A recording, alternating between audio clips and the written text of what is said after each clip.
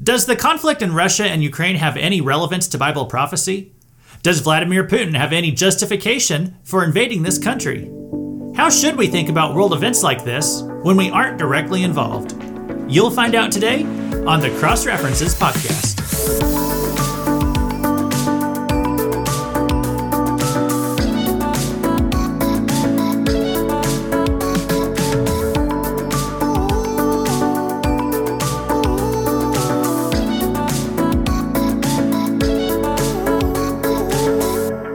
Welcome to the Cross References podcast, where you learn how every small piece of the Bible tells one big story, and most importantly, how they all connect to the cross and Christ. Whether you're a newbie Christian or a veteran Bible reader, our goal is that God's Word will make more sense to you after every episode. Now, my original plan for today's subject, it was going to be a continuation of the Ezekiel series that we've been doing for several months now, and I had done my homework on this. I had the lesson ready. I had poured many hours into the mystery of the 430 days that were mentioned in Ezekiel 4. I had the whole lesson written up, and then just as I was about to record it on Monday, something happened that gave me a major setback. The day before that, on Sunday, I was finished teaching my Sunday school class. I was unplugging my computer from the monitor in the classroom, and then I dropped my MacBook Pro. And I only dropped it a few feet. I thought it wouldn't even hurt anything. Unfortunately, that was enough to mess everything up on it, and it had been a few weeks since I had backed up my computer, so I lost everything that I had been working on lately. And so, thankfully, I had backups of a lot of my files on an external hard drive. Everything I've taught since entering ministry, like almost a decade ago, was preserved, except for what I had done for the past few weeks, including that study on the 430 days of Ezekiel 4. So, if I had lost like everything I'd ever done, that would have been devastating. But thankfully, I'm a little bit OCD about backing my stuff up. So I have about 98 or 99% of all the work I've done in ministry still saved. And I have it double backed up now in the cloud. I'm learning a little bit more about how to keep my stuff, how to keep something like this from happening again. So I'm thankful to have most of it, but on the downside, I'm going to have to restart that lesson that I had typed up on Ezekiel chapter 4. And so it might be 2 weeks before I can get back into that now. Now, I say all that, that was a mini personal tragedy for me. I'm only sharing it just so I can tell you like why we aren't back in Ezekiel for today's lesson, like I had said. Also, just let that be a reminder to you, always keep your important files backed up on something, because you do never know when tragedy could strike. Even a tragedy as small as dropping your computer. But I only say that to kind of explain why my lessons are a little bit behind. As far as in the grand scheme of things, there's a lot bigger events going on right now throughout the world that are a lot more important than like me having to buy a new computer. And what I want to talk about today are those bigger events. So like as I was typing these words for this lesson, my phone would just keep lighting up with the next headline about Russia and Ukraine. The Russian military is basically attempting to take over another country right now. And Ukraine is defending itself, but unless God or another country intervenes, the situation looks pretty grim for Ukraine. They're doing a good job fighting and holding their ground for right now. But we're still in the early stages. I'm sure this thing could still have a long way to go, that Russia could keep trying things for quite a while. So this has been a significant thing going on this week, this past few weeks, really. The greatest military conflict in the world since World War II. And one of the biggest questions from all this is whether this could lead to a World War III.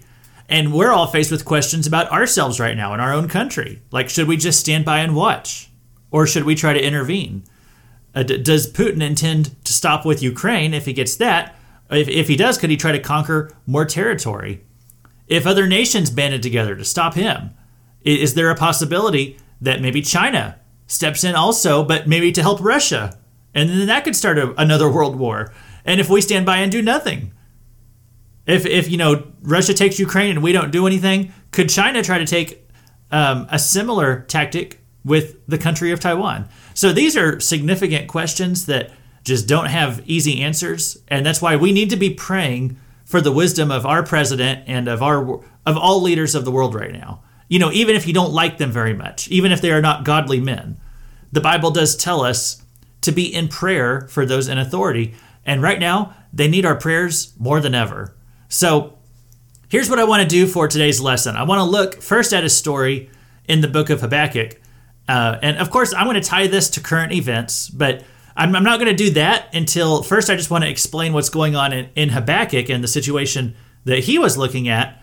And then we'll relate that book to some current events and what this Ukraine situation means to you and me.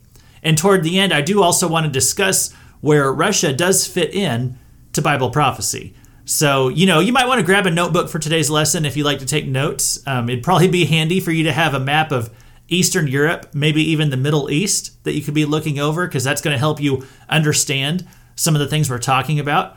But first, what I'd say, go into your Bible, unstick those pages, where Habakkuk sits, unstick those pages from there, because this is one of the least read books in the entire Bible.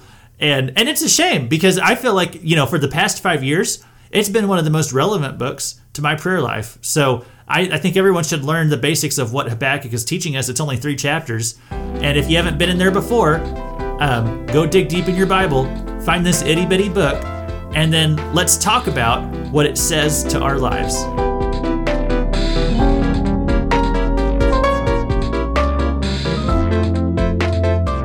So again, Habakkuk, it's only 3 chapters. We're only going to look at 2 of them today.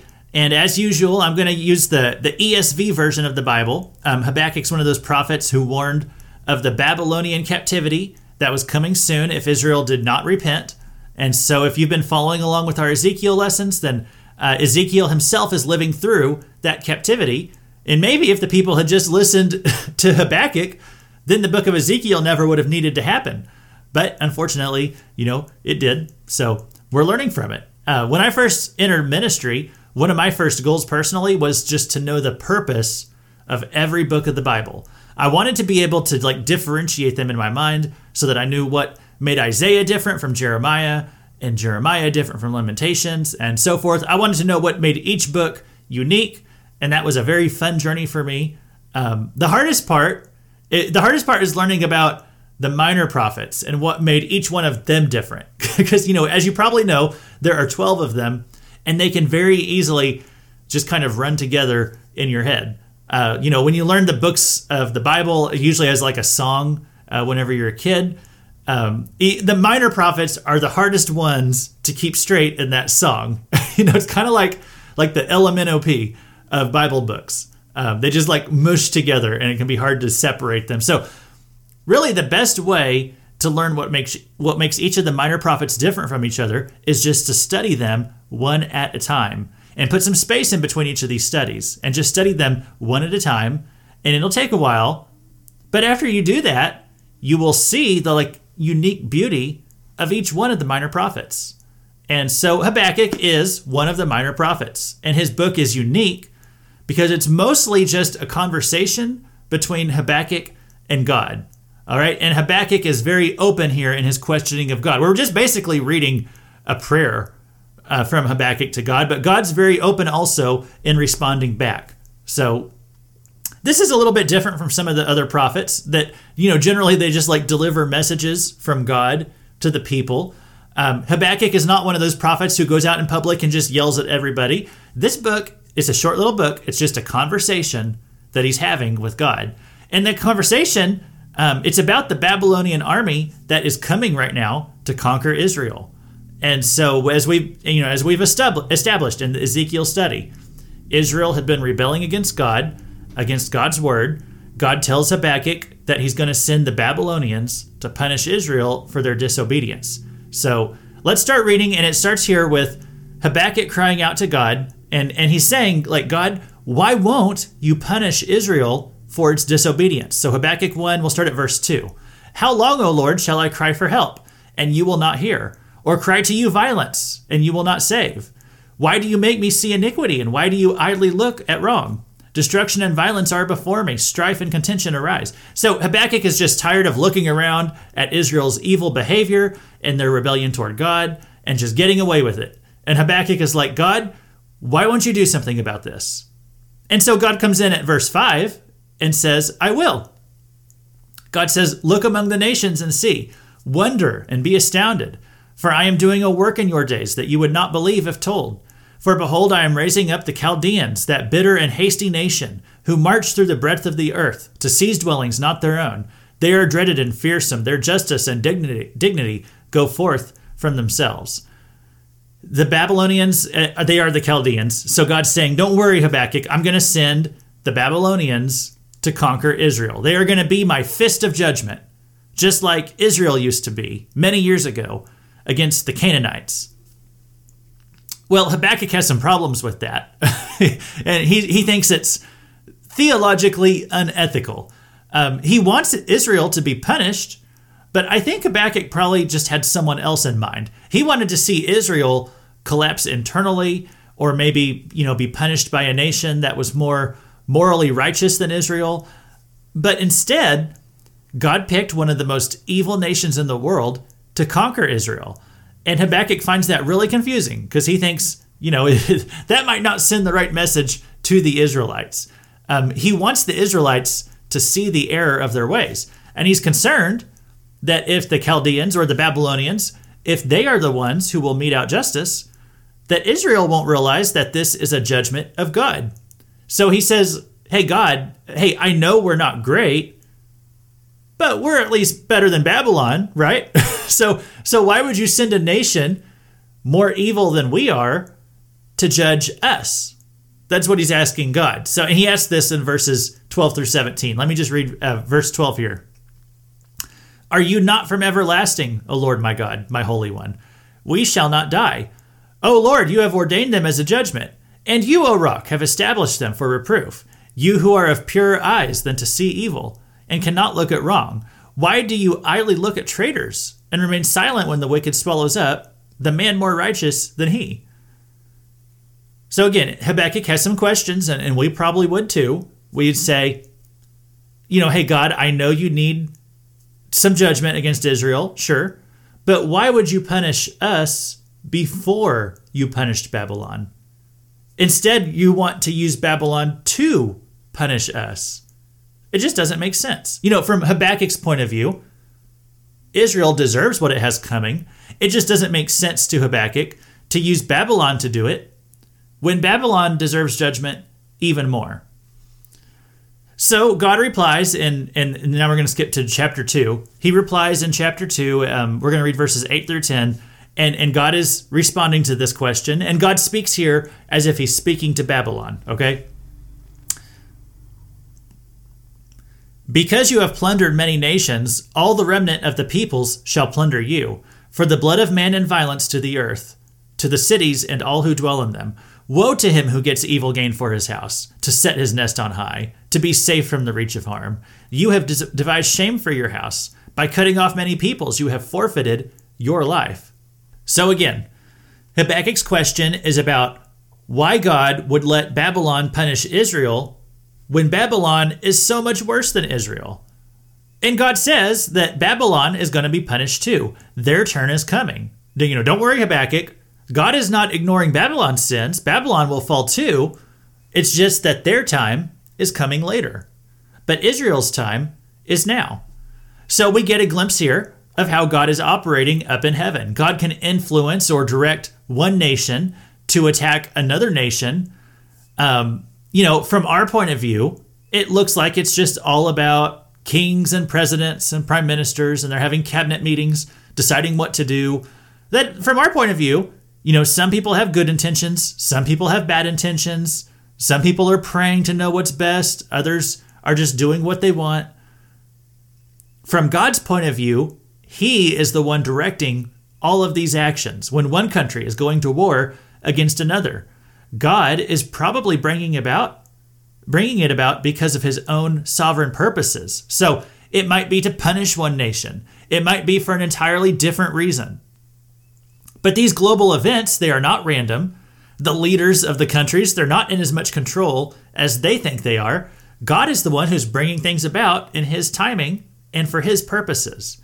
And by the way, I'm saying all this, I'm not suggesting that this means every war is justified or that human beings can be left off the hook for their decisions just because God has a purpose for it. I'm not saying that.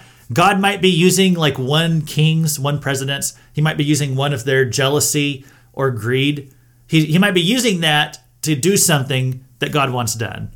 Okay, maybe moving one country's boundary. Maybe moving one city into another nation's jurisdiction. It does not mean that that king is off the hook for being greedy.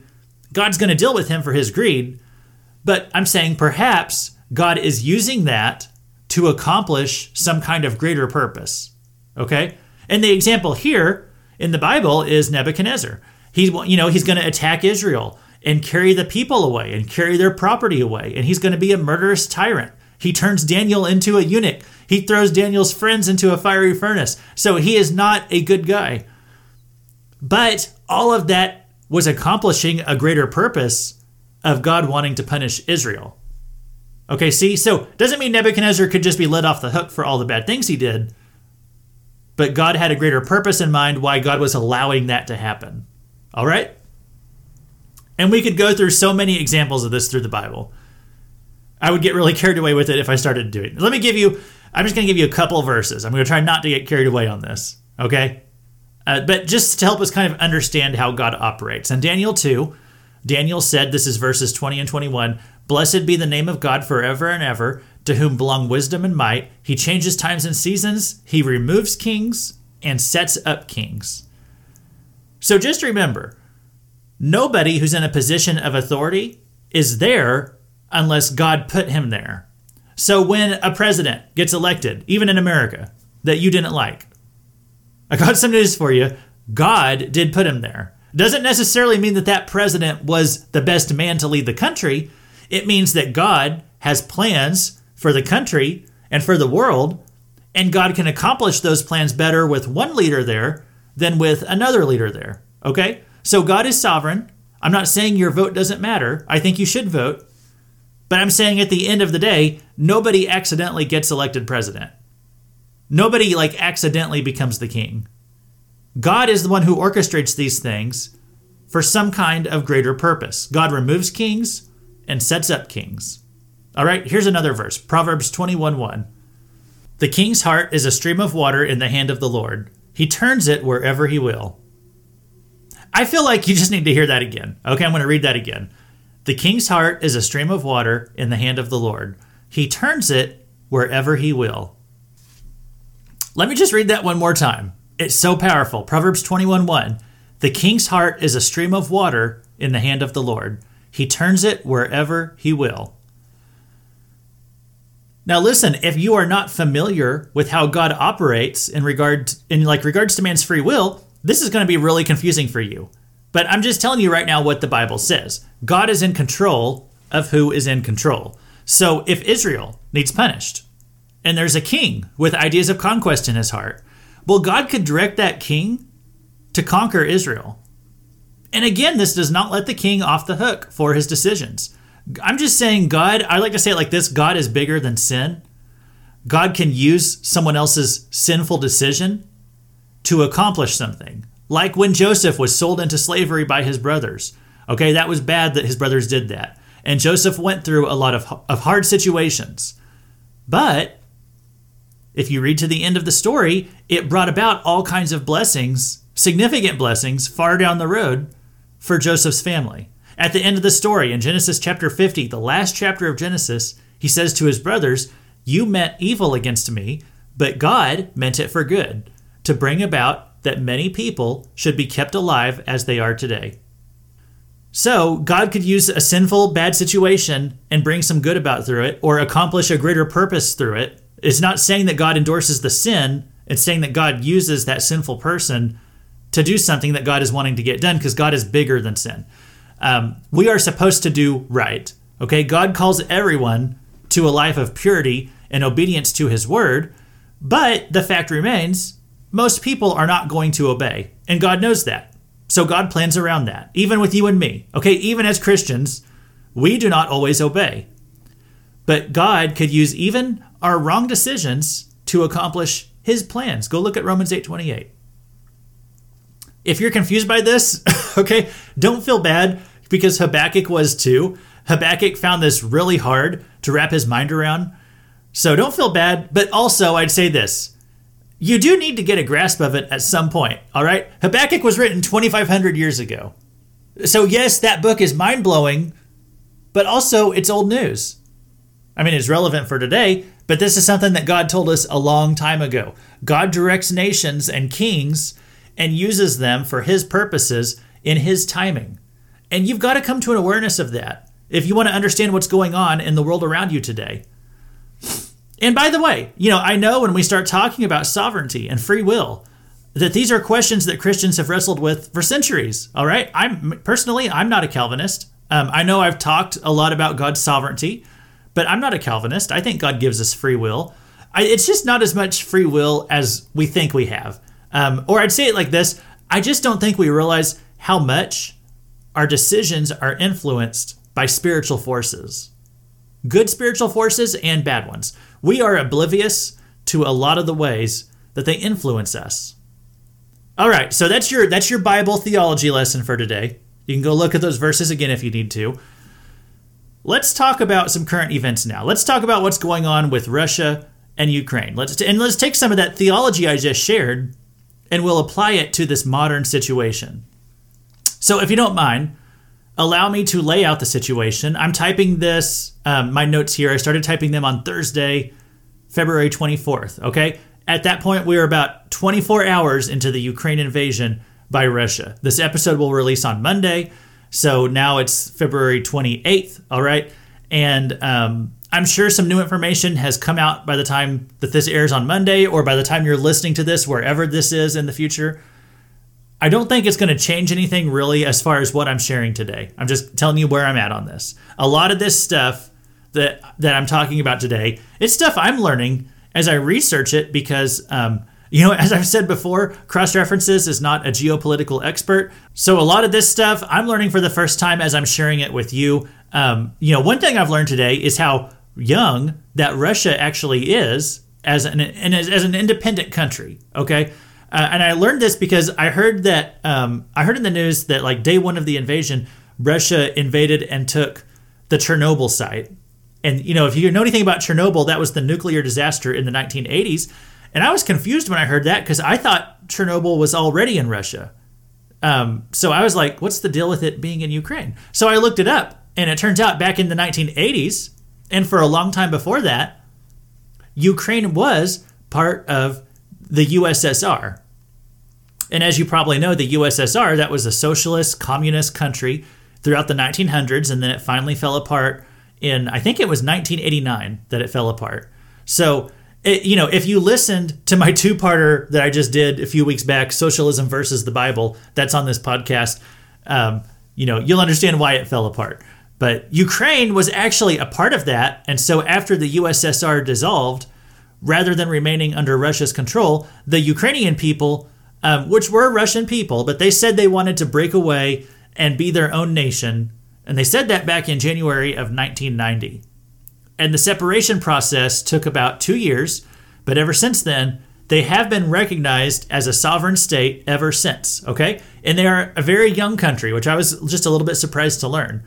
I found out this past weekend. If you ask a teenager's opinion, they'll say it's old because I'm the same age as Ukraine, and they call me old. But I think if you ask most people, they'd say that Ukraine, and me, by the way, that we're on the young side, all right? So Ukraine had some struggles early on. For the first 10 years of its existence, it suffered really massive inflation. That was basically through the whole 1990s. I think I even read they had to switch to another form of currency to get out of that mess. But anyway, at the end of the 1990s, the economy stabilized. They've become quite wealthy since then. They are an oil-rich nation. They cover a lot of land area. As far as European nations, it's one of the largest European nations by like square miles. And I haven't double-checked all these facts. I've heard a few things this past week that Ukraine is very valuable among world nations due to the ores that can be mined, as well as the coal, and that it's very high among nations in exports of eggs and cheese and wheat, bee products, rye, potatoes, clay, titanium. It has the world's fourth largest natural gas pipeline, so it's very high in natural resources. That's one reason that it's very valuable. And Russia also had a hard time when Ukraine broke away. I think I read that they lost 20% of their GDP when Ukraine left, and now that's a really hard hit. So if you were to listen to a lot of American news sources talking about this whole thing, they'll tell you that the Russian president, Vladimir Putin, that he's just after Ukraine because of the oil pipelines and he wants their money and their resources. And that is a part of it. That is not the whole story. There's a lot more to it than just the economic side of things. And we're going to get into that today too. So I need to mention one more thing about Ukraine. And this might seem insensitive to mention right now due to everything going on in that country, but I do feel like it's relevant to mention this as far as my main point for today.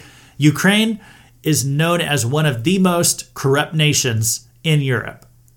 Actually, one of the most corrupt nations in the whole world. Everything about Ukrainian politics is sketchy. A lot of politicians, even like from America, they often have really sketchy dealings with Ukraine.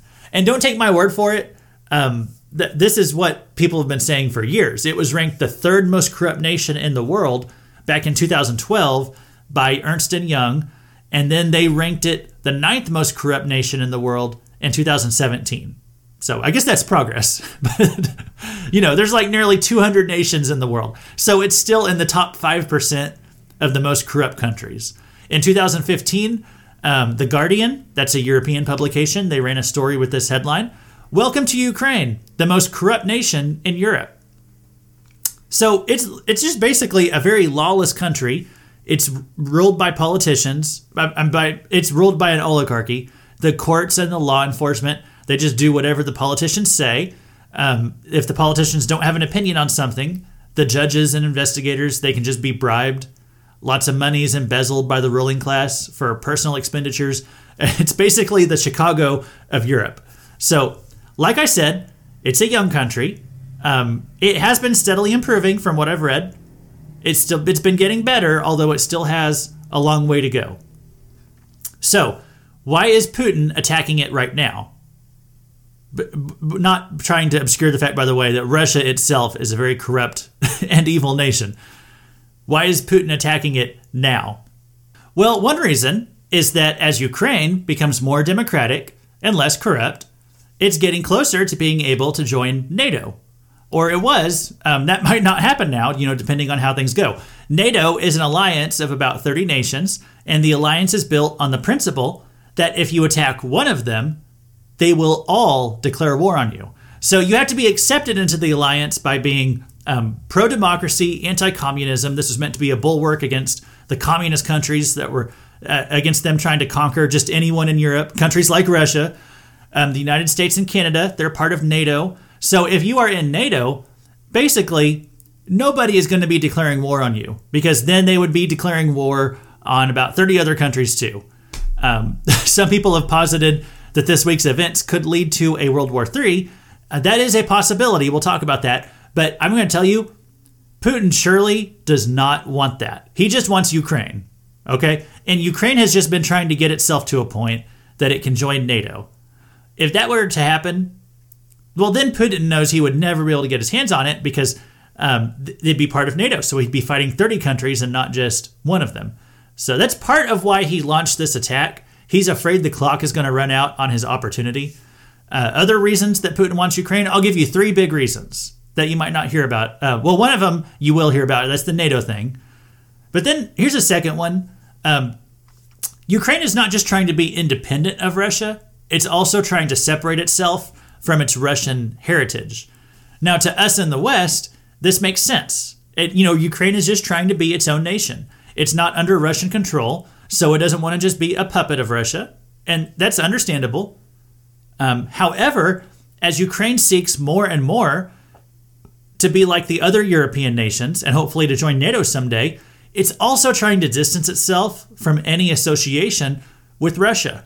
And Putin finds that, like in a very personal, emotional way, he finds that infuriating, because he loves Russia. He longs for the days of the USSR. He's very proud of his USSR background. So whenever he sees what you might call Ukrainian nationalism, it really ticks him off. It would be kind of like this. Imagine your kid moves out of the house at 18 and he wants to start his own life. And a lot of us say, well, hey, that's understandable. That's expected, right? Young adults want their independence. So you would probably accept that as a parent. But then just imagine that the kid not only wants to leave home, but he wants to change his name. He wants to pretend he doesn't even know who you are. Okay? That would be a bit more hurtful and probably upset you. So in a similar way, Putin feels kind of betrayed by the Ukrainians who are not just trying to break away, but who want to completely disassociate from Russia. He hates Ukrainian nationalism. He will probably imprison all of the Ukrainian politicians and just install his own. Another aspect of this story that's very important to Putin is the religious aspect, which you've probably heard nothing about this whole time. But this is actually very important to understanding Vladimir Putin and understanding that they are putting economic sanctions and all kinds of stuff like that on Russia to try to stop them right now. But this is not just about economics to Putin. This is about the principle of a matter. This is about defending what he sees as Christian ethics. Now, let me say this right up front. I don't believe for a minute that Putin is a legitimate Christian, okay? I think he's an evil, murderous thug. Now, he claims to be a Christian because that is kind of the dominant religion guiding Russia. As far as like when you look at all the religions that are present in Russia, Christianity is obviously the most influential. Obviously, it's not chiefly influential in their in the lives of their politicians, but kind of like America, they are very in favor of Christianity. Now, they don't follow a Protestant Christianity like we do over here. They follow something that's called the Orthodox Church, the Russian Orthodox Church. So Putin claims to be Christian, and that's really because he loves Russia. He loves his Russian heritage. He loves his Russian history. And the Russian Orthodox Church is a powerful entity in Russian life. In Orthodoxy, if you don't know much about it, it's very similar to Catholicism. I know they have their differences, but like as a Protestant, we look at Orthodoxy, and to us, it looks very much like Catholicism. Sometimes Putin will do things that are pro-Christianity in Russia, and they will go in favor of Christian morals. And sometimes he'll even get cheered on by the Christians in America because they see that and they think he's acting in favor of Christianity. So I just want to point out, he's probably doing that because he loves Russia, not because he loves Jesus. Okay, if he loved Jesus, he wouldn't be killing journalists and rigging elections in his favor. Okay, Putin is not a Jesus follower.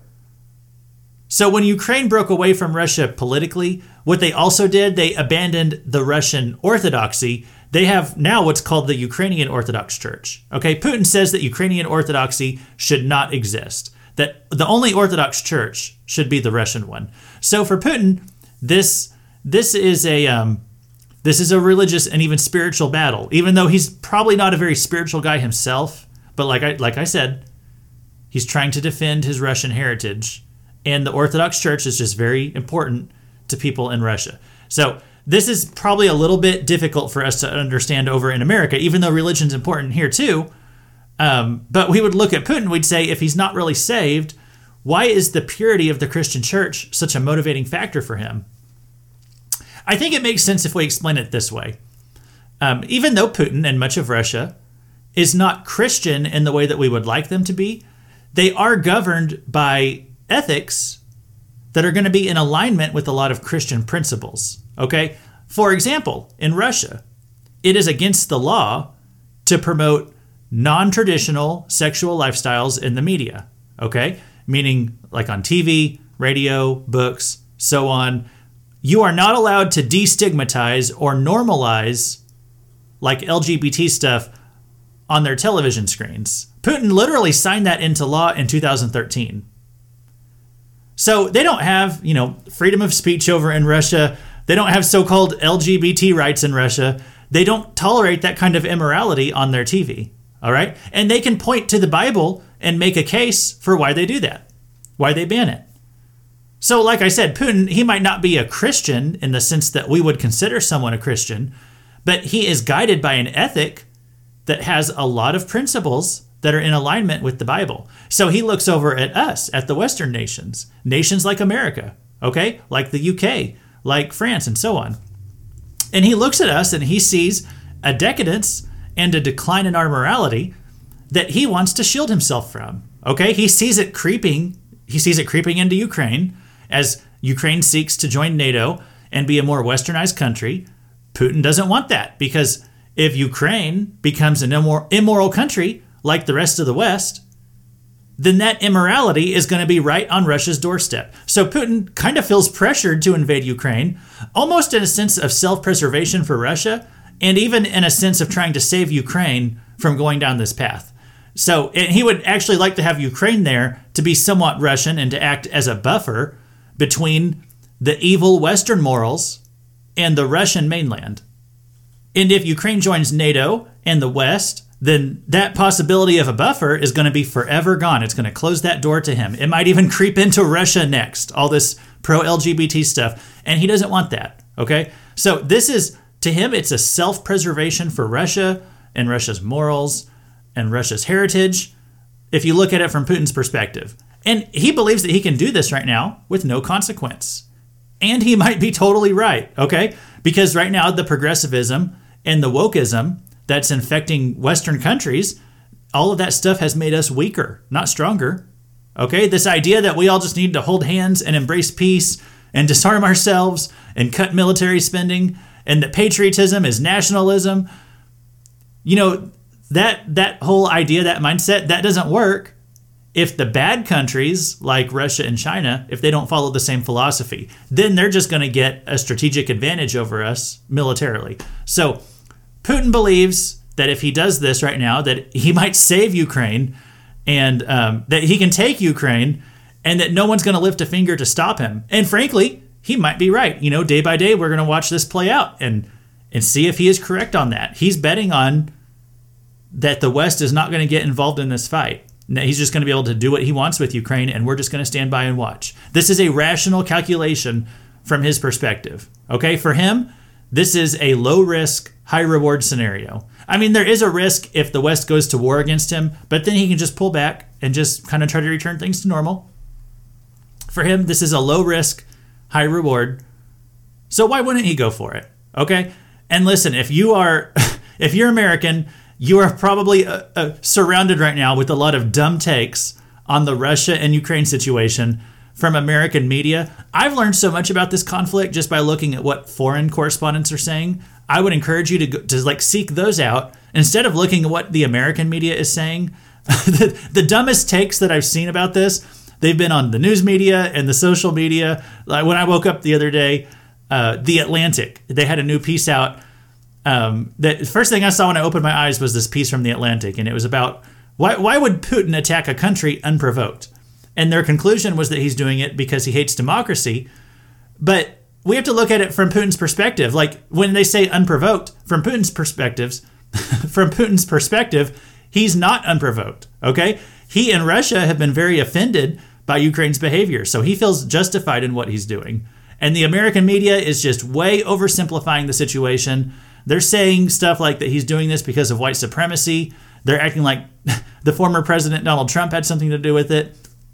And, you know, the American media is talking about whether the Ukrainians hiding out in basements and subways, whether they might spread COVID to each other. I mean, that's seriously what the American media is talking about. And if you try to look at it, like I was doing earlier, if you try to explain the situation from Vladimir Putin's point of view, you are accused of being pro-Putin or pro-Russia. So they can't like think about this in a sophisticated or mature. They can't think of this in a mature way in their mind. The American media just does not pay enough attention to world events, stuff going on in other parts of the world. So when a conflict like this breaks out, they do not understand any of the history behind it. And like I said, I'm learning a lot of this for the first time too. And I'm realizing it's just a more complicated situation than what you are probably going to get if you turn on mainstream media sources here in America. Hey, by the way, tune into my other podcast if you like following along with current events. And I'm going to try to tie some of this stuff in my other podcast too. It's called Fake News, a fiery but mostly peaceful podcast. Go tune into that if you want to hear some more of like what I've kind of been learning about as I study this Ukraine and Russia situation. I'm not going to talk about prophecy on that program, but just looking at it from a media point of view, how the media is covering this thing, because they are getting a lot of stuff wrong. So if you want to hear about that, tune into my other podcast, and I'll go into some more details on that. And listen, I'm not making any excuses for Putin's actions, okay? I'm not trying to do that today. I'm just trying to understand what's going on. And Americans right now, they are so irreligious. They're so obsessed with race and sexuality and COVID and Donald Trump. They don't understand why someone would care enough to invade another country for religious reasons. They don't understand why Russians would be offended by Ukraine joining NATO or shrugging off its Russian heritage. So I'm not trying to make excuses for why Russia's doing this. I think it's wrong what they're doing. I hope I'm clear about that. It's totally wrong, totally unjustified, but it's not unprovoked from their point of view. And if you say that, you're not understanding the situation. All right, before we go today, what I also want to do, I just want to suggest what God might be up to at the moment with Russia and Ukraine and Bible prophecy, okay? And I'm not claiming that I know what God is up to. I just want to look at, what kind of stuff happens in the Bible, and I want to offer some possibilities that are based on a biblical precedent, okay? And by the way, biblical precedent would demonstrate first and foremost that we can't know with 100% certainty why anything is happening, unless a biblical prophet or a modern day prophet who was legitimate actually told us what was happening. Otherwise, we can't know with 100% certainty why things are happening the way that they are. So biblical precedent shows us that God is deciding things on kind of a cosmic or global scale in the spiritual realm, and that we just can't understand them from our ground level view. So I'm going to throw out some possibilities here, and as I throw these out, do not take these as an endorsement or excuse for Putin's actions, okay? If you think that, you're not truly listening to me. Like I said before, we got to be mature in how we look at world events. We got to be spiritually mature, okay? So what I'm about to say next is not to endorse Vladimir Putin. I'm just suggesting some possibilities for what's going on in a spiritual sense and how God might be using Putin in a way, all right? And before I get into this first possibility here, I'm just going to warn you, some people are going to see this as insensitive to the situation that Ukraine is facing. And I just want to say I'm not trying to be insensitive. I'm just trying to cover all my bases in a theological sense. So when I've been watching the news reports for the past few days of the Ukrainian soldiers fighting to the death in Kyiv, which is the capital of Ukraine, when I watch that, it literally churns my stomach to see what Russia is doing, okay? And I admire the Ukrainians' courage and bravery, because I look at that and I can imagine a lot of people would just be abandoning the city and running away. So when I see that, my heart goes out to them. I just want to say I'm not trying to hate on Ukraine with this episode. I'm just trying to cover my bases by looking at every possibility here. So here is one potentiality that I would just throw out. Could Ukraine be suffering a judgment of God because of its widespread corruption? All right. And I say that because, as we have gone over already, Ukraine is known for being one of the world's most corrupt nations. And this does not mean that I'm saying every citizen in Ukraine who's suffering right now is just a bad person getting what they deserve. I'm not saying that. I don't think that whatsoever. But I'm just pointing out, when you have an evil government, the court system's corrupt, the law enforcement's corrupt, the politicians are corrupt, it's corrupt top to bottom. When you have that, then the good, innocent people are going to suffer, okay? And by all accounts, Ukraine has a evil government. Sorry to say. The elites in Ukraine, they have enriched themselves for years on the dime of just the ordinary citizens, and they've done that by taking bribes from leaders around the world. For real. Political scandals in America, they just kept leading back to Ukraine. I'm not saying they're all legitimate scandals, but, Ukraine just keeps coming up in a way that other nations don't. And I say all that despite the fact that a higher percentage of Ukrainians claim to be Christians than even Americans do, okay? And yet it's considered one of the most corrupt nations in the world by several watchdog groups who study and rank these things, all right? So I'm just throwing that out as a possibility. I know people will say that it's insensitive to point these things out right now, the things that everybody was saying up to 5 minutes ago. But personally, I have heard about Ukrainian corruption for years. So I'm just saying it's a possibility to me that perhaps God has removed his hand of protection from them due to their bad behavior and is allowing Russia to conquer them. And if that sounds far-fetched to you, all right, if that sounds like something that God would just never do, I encourage you to look again at what God said to Habakkuk, that he can use one wicked nation to punish another wicked nation. And I don't mean that the attacking nation is actually a good nation just because God is using it, as we covered in the Habakkuk discussion. I believe, Russia's day of judgment is going to come later. Someday Putin is going to stand before God for the terrible things that he's doing. But there's a possibility that Ukraine is also facing a day of judgment right now. And I say that as someone who totally opposes what Russia is doing. When I watched the news reports of Russia bombing the sites in Ukraine, like that first, it was last Wednesday night when I was watching that on the news. I mean, I teared up. I had to turn off the TV after a little bit. I went back to my toddler son's room and he was sleeping in there. And I just went back there and just started, frankly, I just started weeping. I was listening to him sleep. I thought about the families in Ukraine who were holding their children close, and these missile blasts are going off all around them, and they're hoping the next one doesn't blow them up. And I've been praying for the people of Ukraine. And I know there are good, innocent Christians there. And my heart breaks when I see reports of people being killed. And I ask God why this is happening. And I know that God has his reasons for allowing it. And it may be that some of these corrupt Ukrainian politicians, that they may themselves be marched off to Russian prisons in a few months. And they may be getting exactly what they deserve. Because there's a lot of corrupt politicians there.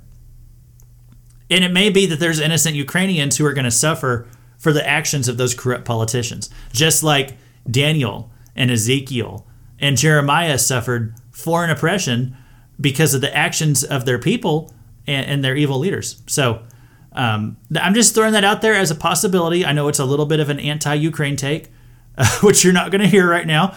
But I'm just throwing it out there because I'm trying to cover all my bases. Let me give you an alternative.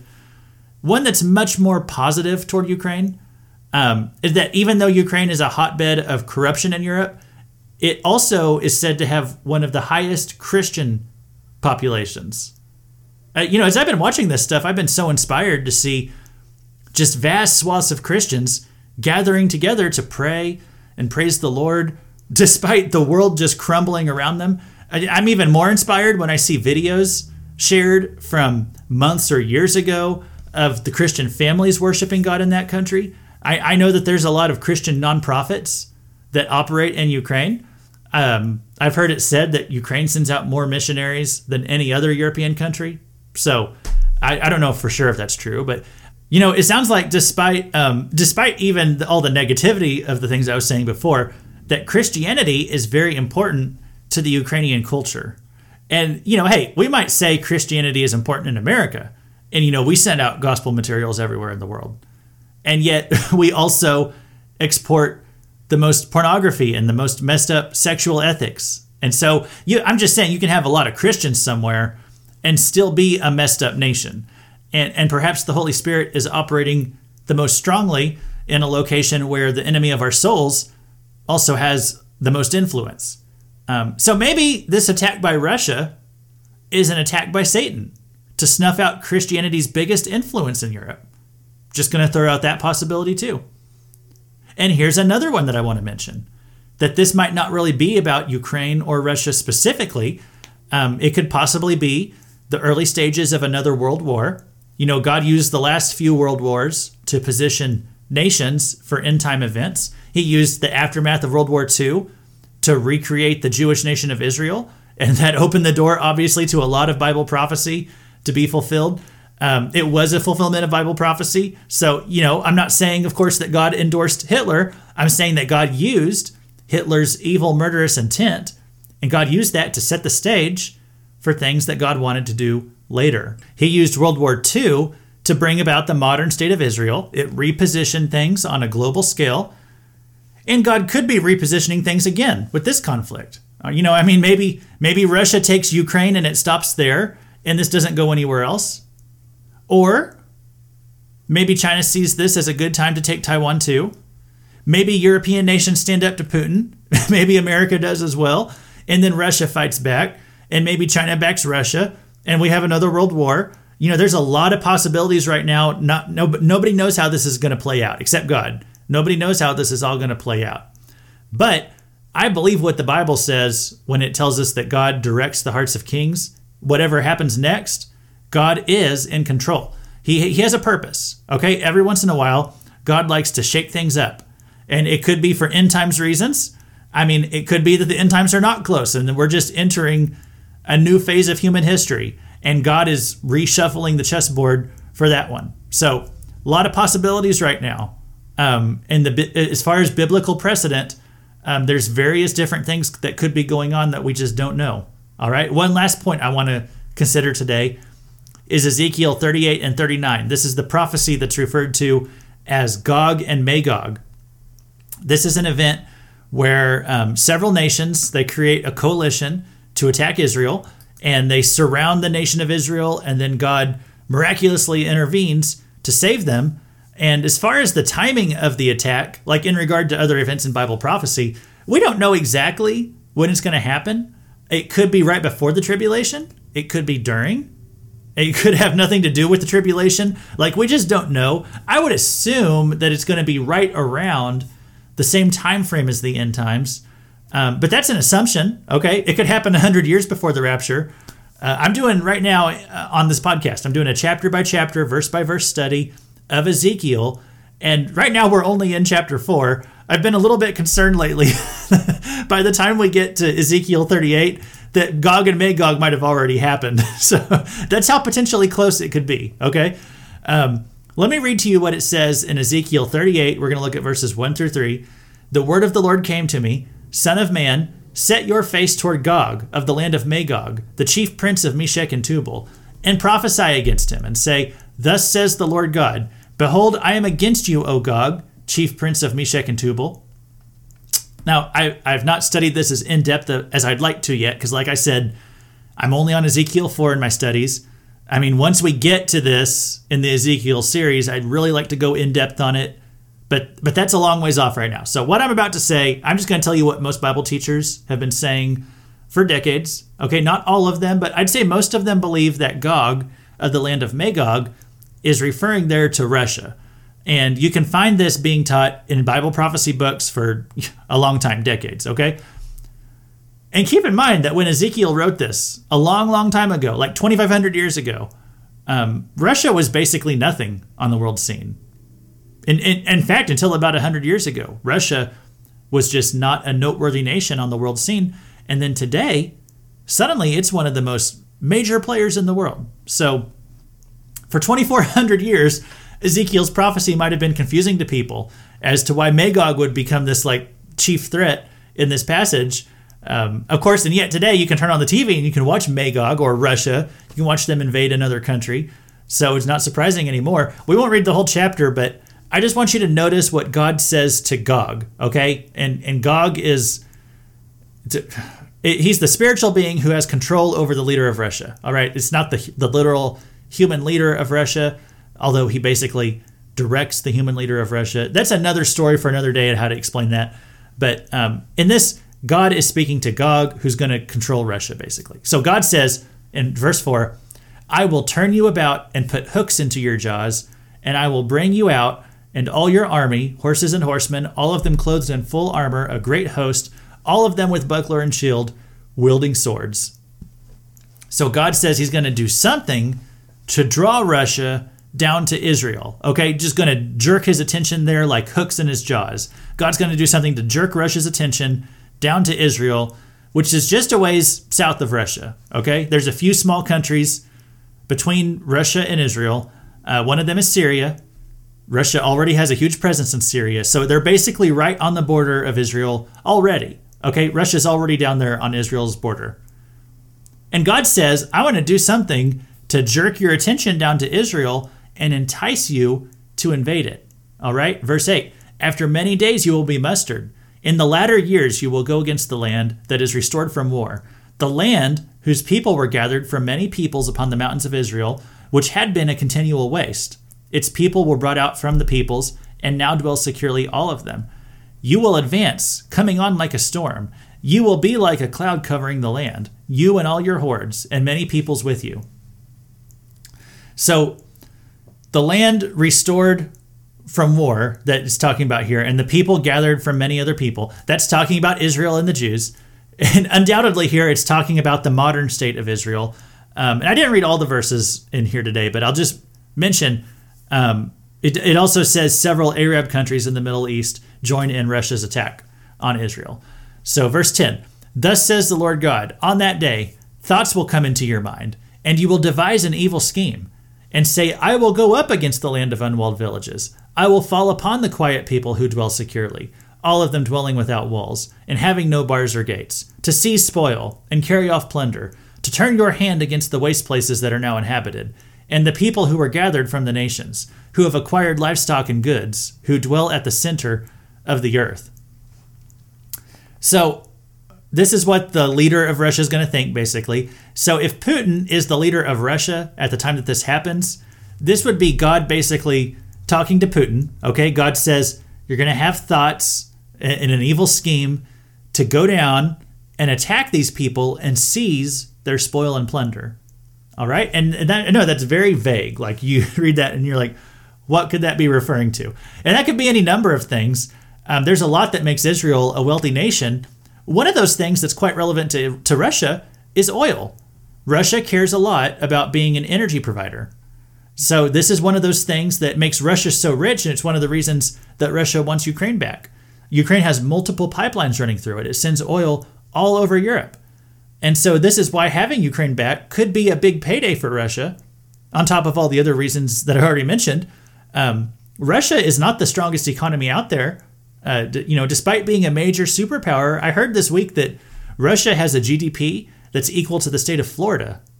So it's a major superpower in the world, but it's not one of the richer ones. They are. I've heard it said also. Oh, who was it? John McCain, I think, said Russia is a gas station with a country attached to it. That if they didn't have oil source, then they wouldn't have anything. So again, getting Ukraine back into Russia's economy, that's a self-preservation move for Putin, all right?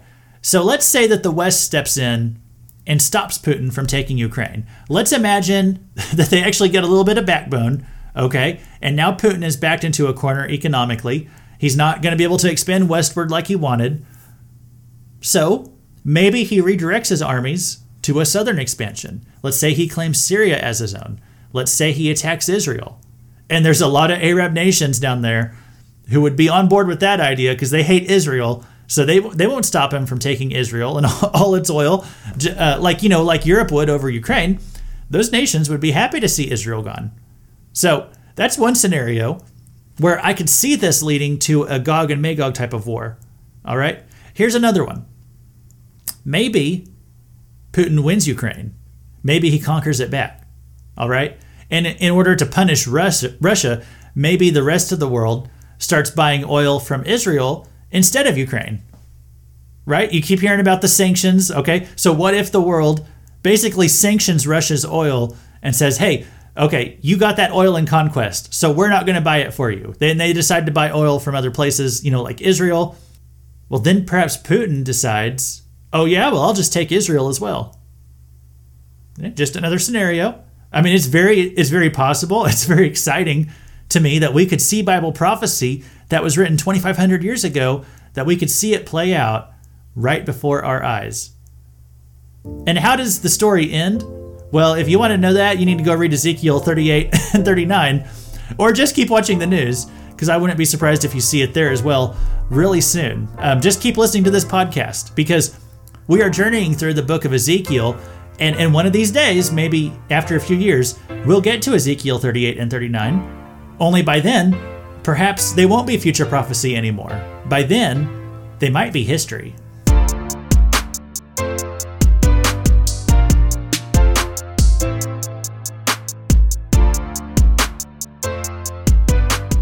If you have a question on this chapter, leave a comment, shoot us an email. It's crossreferencespodcast@gmail.com. Be happy to take questions or recommendations on subjects that you think I should tackle in the future. Also, if you like current events, go look at our other podcast. It's called Fake News, a fiery but mostly peaceful podcast. You can find that on iTunes, Spotify, Google, if you want to check that out as well. My last episode was called The Authoritarian Movement, and it's also fitting to what we're discussing today. And I'm going to have another one out very soon on that podcast about just about what's been going on in Russia and all the propaganda with this Russian-Ukraine war that's going on right now. So if you want to learn about what propaganda actually is, most people don't understand what it is. Go check out that other podcast because it's going to be coming out with that episode very soon in the next day or so.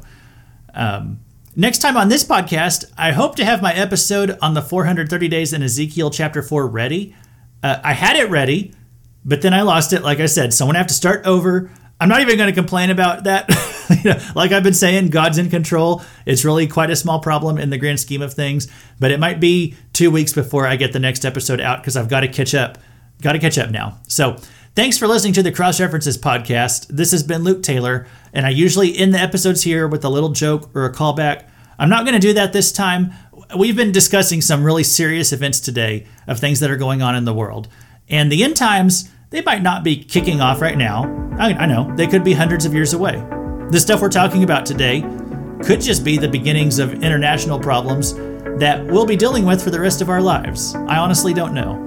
But here's what the Bible tells us to do. The Bible tells us to always err on the side of the end times being just around the corner. Okay? Which means that we should always be ready for Jesus to come back. So take inventory of your life today and don't leave anything unfinished. Have you done all that you can to make your mark on this world if Jesus were to come back 3 months from now? Well, if not, get to work. Always be ready for the return of Jesus. Every day that goes by is a day closer to eternity. And today, we need to be more ready than ever. In the meantime, pray for Ukraine. They need that more than ever too.